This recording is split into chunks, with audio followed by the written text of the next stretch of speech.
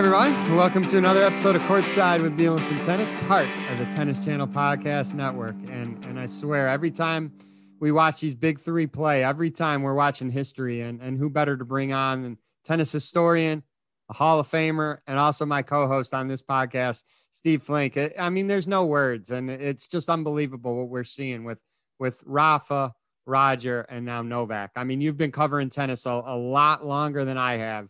It's hard for me to put into words what we're watching. It is hard to, I mean, listen, they've all three been so extraordinary and enduringly magnificent, you might say. You know, Roger winning his first major back in 2003, and Rafa got on the board at the French in 2005, and Novak won his first in 2008, and they're still here. We'll see how much longer Roger's aboard. It's understandable. He's almost 40 years old now. And we'll see if Rafa can have a resurgence after what for him was a jarring loss to a great player in Novak in the semis of the French. But it has been a golden era, one which I think is very unlikely to ever be surpassed. It just took so many elements for this to come into place, David, but you're so right. We are very fortunate, and we are definitely fortunate to see Djokovic cashing in on his greatness in a way that he's already had some phenomenal years like 2015 and 2011. Both years he won three majors.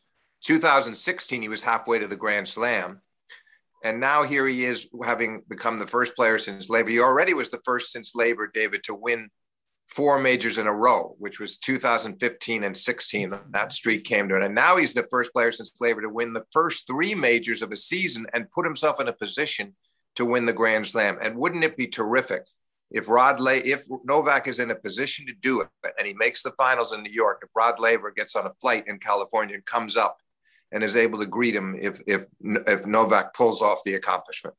And, you know, we touched on this after the French Open wrap up, and the ramifications of Novak beating Rafa in that semifinal were huge, because if Rafa, as he typically does 13 times, wins that for a 14th time, you're now at a spread of 21 for Rafa and 18 for Novak. That didn't happen. You know what happened? It was not a 3-slam spread. It was a 1-slam spread. And now we're all knotted up with three guys at 20. That match was, in historical perspective, that match was a huge match for both guys. Yeah, that one was huge. And then the Djokovic-Federer Wimbledon final 2 years ago, when Roger could have had his 21st major and Djokovic took it away from him, saving 2 match points. Don't think, David, that all of those facts that you just stated and that you and I know so well were not paramount in Djokovic's mind when he went on the court with Nadal in Paris. He was well aware of that. I think in the back of his mind, he thought they were in a way that they were playing for the title. Not that he was taken for granted the other side of the draw, where he had Zverev against Tsitsipas and Tsitsipas won it, but where he knew that Rafa was going to be a clear favorite to beat either one of those guys in the final, and that he himself would be too. So he looked at that as a final, and he looked at it for the historical reasons that you just cited. That made that match all out special, and it made today special, David, because he's aware, as he's down a set against Berrettini in the finals of Wimbledon, how important it is to keep this streak going, to win his third major in a row, to stay alive with his Grand Slam aspirations, and then to get number 20. Because you just don't, it's not that you're thinking, if I lose this, I'll never win another major again, but you don't want any opportunities to get away from you. And he's done a terrific job of that, starting with the resurgence in 2018 at Wimbledon, when he beat Rafa in an epic 5-set semi, another critical match, and then went on to beat Kevin Anderson in the finals. And, you know, they beat Del Potro to win the US Open that year. So he had 2 majors after having had a very difficult 2017 with the elbow problems. And then, you know, he keeps going. He gets 2 more in 19, including the recovery against Roger, saving 2 match points. And then last year was a difficult year because he won the Australian at the start of the year, but got tossed out of the US Open for very unfortunately, you know, slapping a ball that hits a lineswoman, and that's the rule, and he's gone. But that was a tournament he probably was going to win. Then Rafa routed him in the French Open final. So he only got 1 major, which is low for him, right, in 2020. Now here he is with the first 3 of the season. And, you know, these have been some tough opponents he's had to face, David. Medvedev in the finals of the Australian. He had to beat Tsitsipas after beating Rafa, after having already survived a 5-setter against Musetti in the round of 16. And now coming here, these last two rounds especially, the draw was good up till the semis, but he faced a top of the line Denis Shapovalov, and then of course Berrettini in the final. So he had to work hard and he had to perform very well in the clutch in the last two rounds, and he did just that. It's incredible. You mentioned the 2020 U.S. Open final. I mean, there's a strong case that if that crazy circumstance doesn't happen, Novak has 21 right now. I mean, that 2020 U.S. Open, Roger and Rafa were not in the field. Right. Yeah, exactly. So Novak would most likely have gone on to be, to win that title, not to sell Zverev or a team short. And that was a terrific final and team won it. But most likely Novak was going to win that tournament. But now, he's taken, and then he went from there and got the drubbing from Rafa in the French Open final. So it turned out to be a very difficult end of the year after a great start winning in Australia. But it hasn't deterred him in the least this year, because last year the goal was always getting the most weeks at number one, which he finally did surpass Roger. And now that goal is behind him. And the focus was back sharply on winning every major he possibly could. Now, the other interesting thing, let me just throw in, is that he did say in his press conference after the match today that he's only 50-50 on the Olympics now. And we're going to talk about that. Yeah, we're going to talk about that because you had after our French Open, or we did it with Steve Weissman, right? You had mentioned with Steve Weissman, we talked about that, if he was going to go or he's going to talk about his game. We're going to get to that in a minute, but I want to talk about the men's final today a little bit because I don't think anyone's surprised with the result, but it's rare you see Novak jump out to a big lead like that, kind of give that set away. And then again, as we see so many times, whether it's an opponent facing Roger, Rafa, or Novak, it's so hard to keep that level up for the course of 3 out of 5 sets. And, again, Novak won sets 2, 3, and 4. I just wanted to hear your take on a little bit. Yeah, I was very surprised because for the first couple of service games, Novak, he served 2 doubles in his first game and another double fault in the third game. He managed to kind of wiggle out of those service games and then found his bearings. And suddenly, and next thing you know, he's got a 5-2 lead, and there's an 8-deuce game on Berrettini's serve, 1 set point for Novak. So he almost could have won the set 6-2. But I thought when that long game ended, that Novak would just serve it out, no problem. He got to 30, all he got to deuce. He couldn't close it out. I think he got a bit tight. And Berrettini started swinging away a little bit more freely and connected with one forehand on the sideline that was originally called out and would have given Novak set points. And the challenge was won by Berrettini. The ball was on the line. So, yeah, that was very strange. Then they went on to a tie break and he got outplayed in the tie break 7-4. So it was strange. I remember thinking at the end of the set, how did he lose that set? It seemed so much in his grasp at 5-2. But that was the most interesting thing he said. We'll go over. You and I should talk about those last 3 sets. But when it was over, he said it sort of was a relief. He used the word relief when he lost the set because he felt so tense the whole first set. It was his point. Now he just decided, okay, that's done.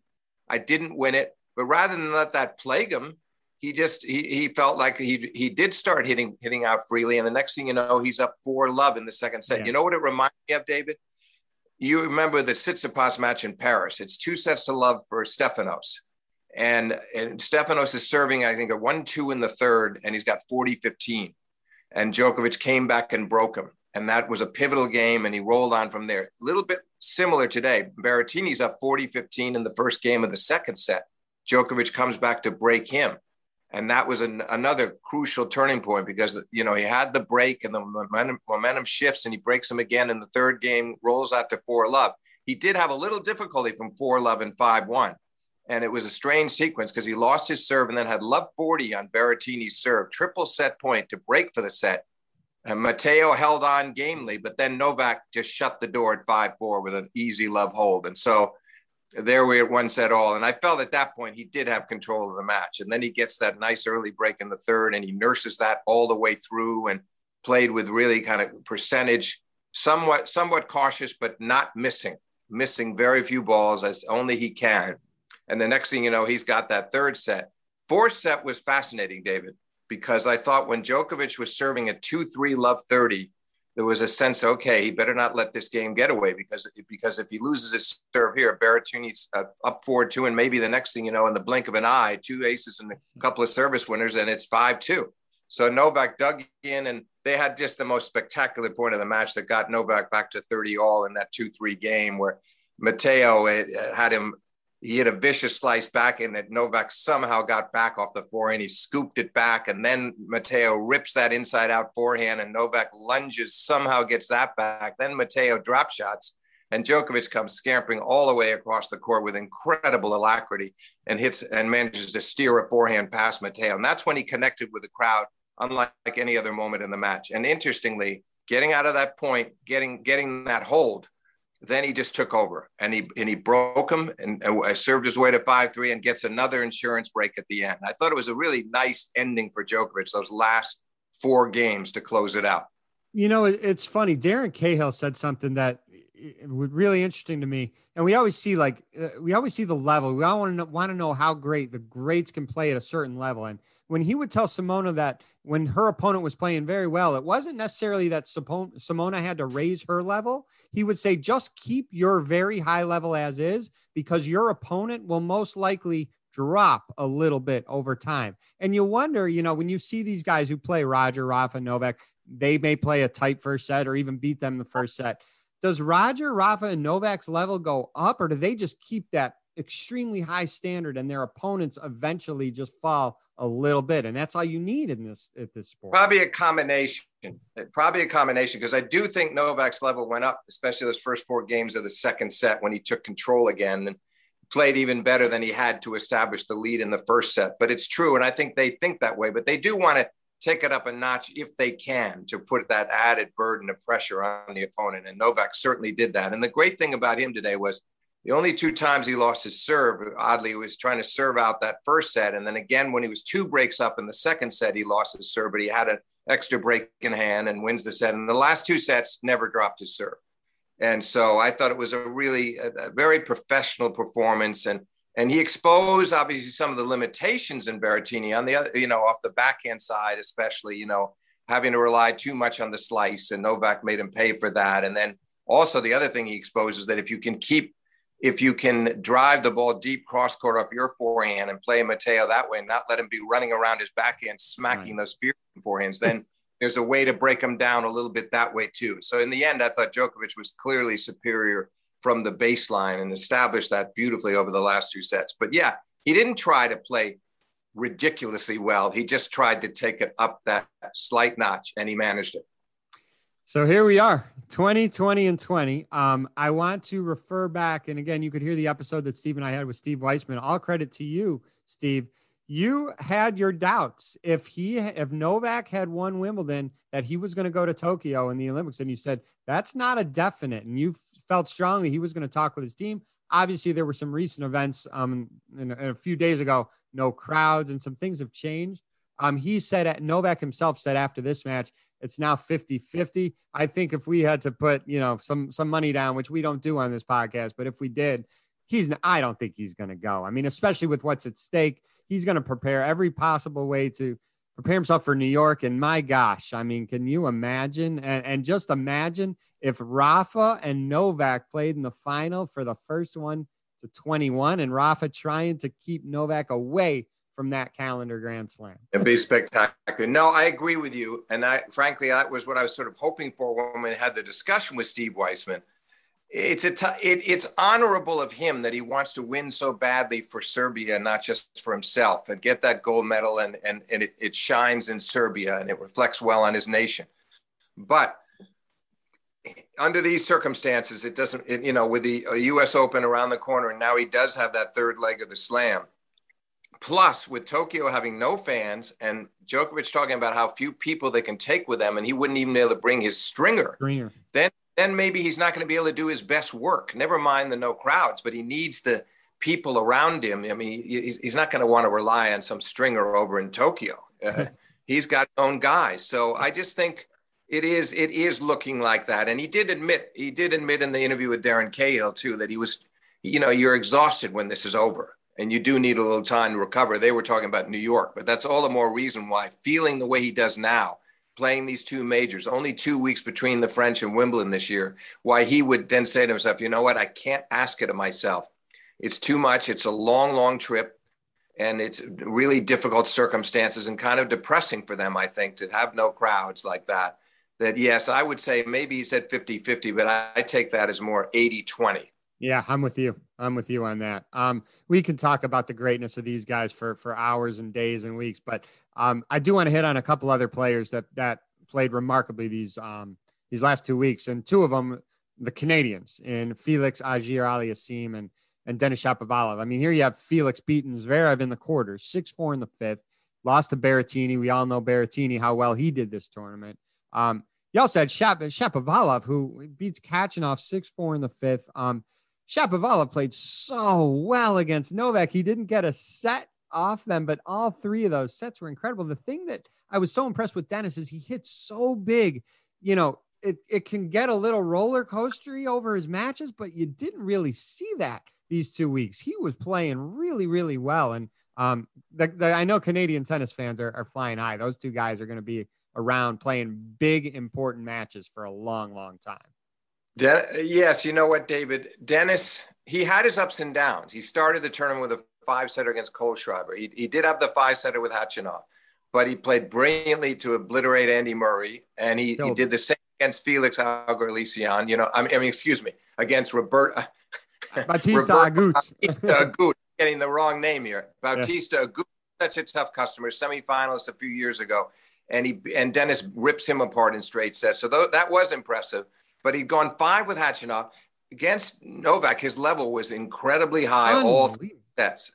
And that did surprise me. I thought he would miss more. I wasn't surprised how well he served, but I was more surprised by the consistency of that powerfully aggressive game from the backcourt of both sides. So Novak had to really hang in there. And, of course, pivotal point, I think, was 5-4 first set, Denis serving for it at 30-all, and Novak managed to somehow get that one more ball back off his forehand, as only he can do again with that defense. And Denis missed with the court open. And then Novak ends up breaking and winning the set. But the second set was a struggle all the way. And Novak had a love 40. He had a 15-40 in his serve. He kept holding on, finally breaks at 5-all. And then the third set, same thing. He breaks at 5-all again. So 7-6, 7-5, 7-5. And Denis, of course, was distraught afterwards. You could see him crying as he left the court. And Djokovic, you know, I'm glad that Shapovalov spoke about it, and I'm that Novak approached him in the locker room and consoled him and told him what a great future he's got. And I think that's a side of Djokovic that just does not get played up enough. I get the his relationship with most of the other players is quite good, and the competition ends when the match ends. And then when he sees them before and after, I think he really knows how to communicate with them. And I thought that was a very decent gesture to reach out to Denis that way. But yes, great tournament for Denis, David. And Felix played very well in the match against Matteo. That was a good match. And it went set all and 5-all in the third. And Berrettini finally got broken, pulled away. But it was very close up until then. And they're really good buddies. But he did a nice job. He's definitely steadily improving. He'll make his move soon. You know, just the way Denis in a way did here by getting to the semi. Felix will be up there with him. Those two are going to really carry Canadian tennis for a long time. Yeah. Yep. I agree. And again, on the women's side, if she can just get healthy, right? Bianca Andreescu, I mean, she just needs to stay healthy. But those three, my gosh, you got to be fired up if you're a Canadian tennis fan. I'm worried. I'm a little worried about Bianca, truthfully. I agree with you. I wish she would stay healthy, but I haven't seen any evidence that she can. It's such a shame when you think of that spectacular U.S. Open and beating Serena in the finals, how well she played that whole tournament, and what a great player she is to watch. She's electrifying. So you want her healthy, but it just hasn't been consistently there. We can only hope for the best. Yeah, I agree. Let's talk Roger, because that match, I mean, he's played Herbert Hurkacz, who, Hurkacz has had a tremendous year. Not only did he get to the semis of Wimbledon, but I mean, he won Delray, he won Miami. He's had a great year for his standards. The second set tiebreaker, Roger had opportunities. He missed an easy forehand on the second set tiebreaker. He also missed what's a very easy volley. It turned out to be difficult for him because he slipped on the center service line. He was and falling. Then the third set was just, it was ugly. And I don't know if it was he was deflated with what happened the second set. You rarely see that with Roger. I'll ask you what I asked you about him with French Open. Yeah, just a quick point on that. You're right. You rarely see it. Oddly, we saw something like that against Felix in Halle, where they split sets, and suddenly, before you knew it, Felix was at 4-love in the third. He won at 6-2. Roger managed a couple of holds, but it was kind of similar the way he got blown away and that he seemed mentally to be a little out of it. And that happened a bit here. I don't know whether it was a feeling that he couldn't come back and win 3 sets in a row. He was discouraged by losing the tiebreak for the very reasons you just cited. I don't know exactly what it was, but it's going to be fascinating to see what his plans are from here on in and what he might play before the Open and whether he goes to the Olympics. And he's got some difficult decisions. He handled it very well. I expected more sort of sadness and frustration. I didn't hear it. So it'll just be interesting to see what he and his team decide they're going to do going forward. But I just think it's going to get harder and harder. This year has not gone well for him. It really has. And to his defense, he was not. I mean, he's played so few matches up until Wimbledon. I mean, to his defense, this is not your typical season that Roger prepared for and what he was doing. I mean, he was trying to do everything he could to be healthy for Wimbledon, but you're still not playing all these matches. And even the greatness of Roger Federer, he's now almost 40 years old. Those things all make a difference, whether you're successful or whether you're not as successful as you would like to be. And I'll ask you the question that I asked you after the French. Do you think we'll see him back at Wimbledon in 2022? I think the chances may have decreased slightly, but I'm not convinced. I'm not totally convinced. A lot will depend on how he rides out this year, whether he gets any sense of encouragement. Something happens at the Open where he makes a really nice run to the semis and plays a couple of really good matches and is competitive with a Novak or a Rafa or somebody in the semis. But that's not going to be easy either. There're just so many guys out there now. So I don't know. I'm not as sure. At one time I thought he would definitely be back there next year, but this was jarring for him. I think that the draw, it was something of a bluff. He did a nice job of taking advantage of a very good draw. He was lucky in the first round. Of course, you got an opponent who's playing that well, and before the fifth set, he hurts his knee and he's gone. I mean, a guy who's never beaten you, that match could have gotten away. He could have been out in the first round. Then he got on a pretty nice roll until he played Hurkacz. And so now we have to see. I just think your point about the matches is well taken. Only 8 matches coming in. So how is he going to then suddenly win 7 at Wimbledon? Was asking a lot of him. Yeah. And he'll assess it. I think he's honest with himself. I hope the people around him are honest. They are such admirers of his. Severin Luthi and Lubicic they're very smart, great tennis minds. But at some point they have to be honest with him too. If they think it's time to go, they should say it. Yeah. Roger will decide himself in the end. And that it doesn't have to be done in a mean way. And I'm not saying they should be saying that right now, but I maybe they might want to be saying that if things continue this way through the Open and slightly beyond, and they're looking toward the end of this year into next year, at that point, do they maybe say, maybe this isn't worth it? Maybe you just can't do this anymore after all those surgeries, and you are 40 now, and do you really need this? I mean, that's not easy, but I think when there are good, honest relationships between friends and coaches, that's the best thing for the player. And Roger can always come back at them and say, no, you're wrong. I can still do this, but I think they should voice it if they feel it. Yep. I want to conclude with Ash Barty, but before I want to conclude with Ash, there were 2 matches that you and I, when we did our preview of Manic Monday, that we were really looking forward to. And one of the 2 that I want to talk about was a guy who we were so high on. He was playing on his 21st birthday, Sebastian Korda versus Karen Khachanov. I mean, that was a crazy match. They lose. I don't even remember the 5th set score. It seems like it's 3 weeks ago, but there were 13 breaks alone in the 5th set. I think there were 9 in a row. Was it 8-6 or 9-7 he lost? Great. 10-8. Yeah. I think it was 10-8. Listen, 10-8. But the thing is that Khachanov would have been absolutely beside himself if he'd lost, because he's the one who was serving for the match every time. And finally he went behind, I think 8-7, and he managed to hold. and then broke again and finally served it out on the fourth attempt. So it was really pretty brave of Korda to keep hanging in there and breaking back.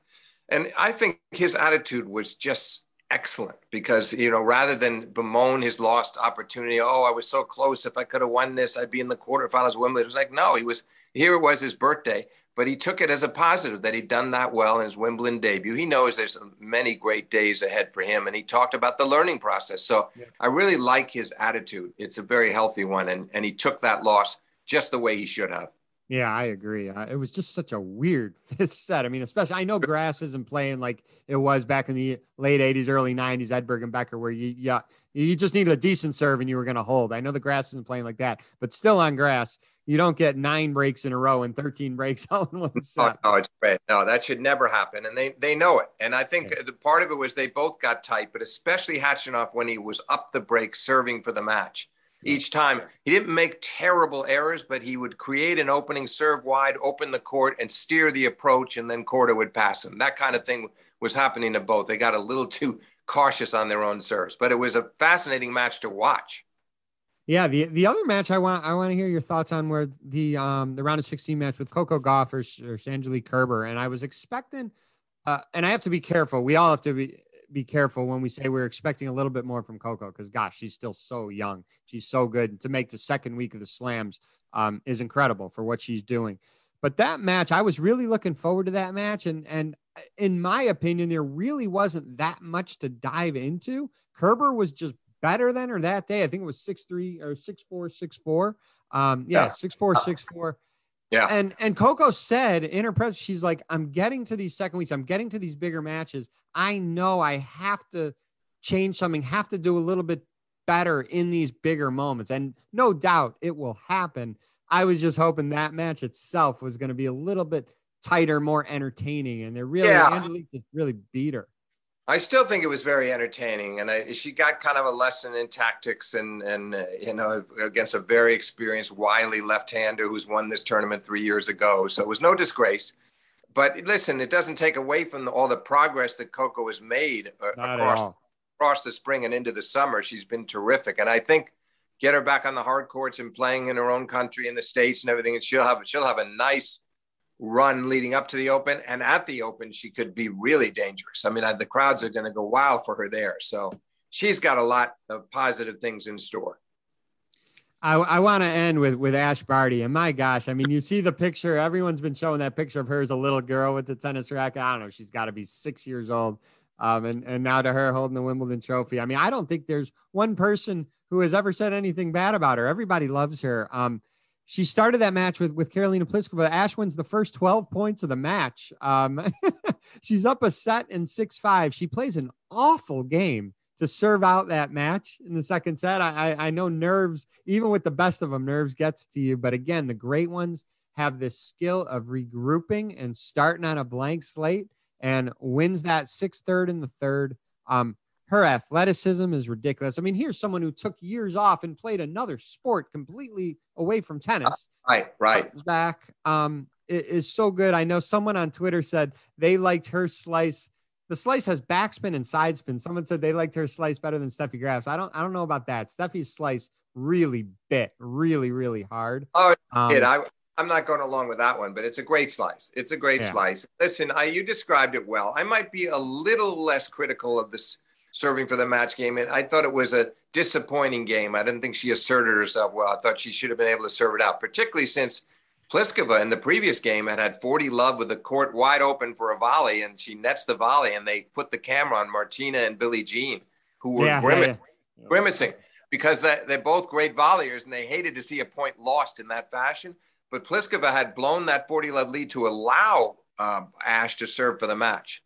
But I was happy we got a third set. And I thought Ash played a really solid third, got the break early, kept it going, saved a break point in the last game, which was very impressive, and closed it out. Nice final in the end. We benefited by getting the extra set, but I do agree with you that in the future, she's got to do a better job of closing out some of these matches. That's sort of a pattern with Ash. And what she does is 90% of the time, she regains her authority and still manages to win in 3, but there are going to be matches against the likes of Naomi or potentially Serena or whoever it might be, other really top flight players who won't necessarily let her get away with that. And I think it that's was nice to see a third set. I can't remember the year at the top of my head, but it had been quite a while since we've had a third set in the women's final. yeah, no, they tend to be all straight setters. You're right.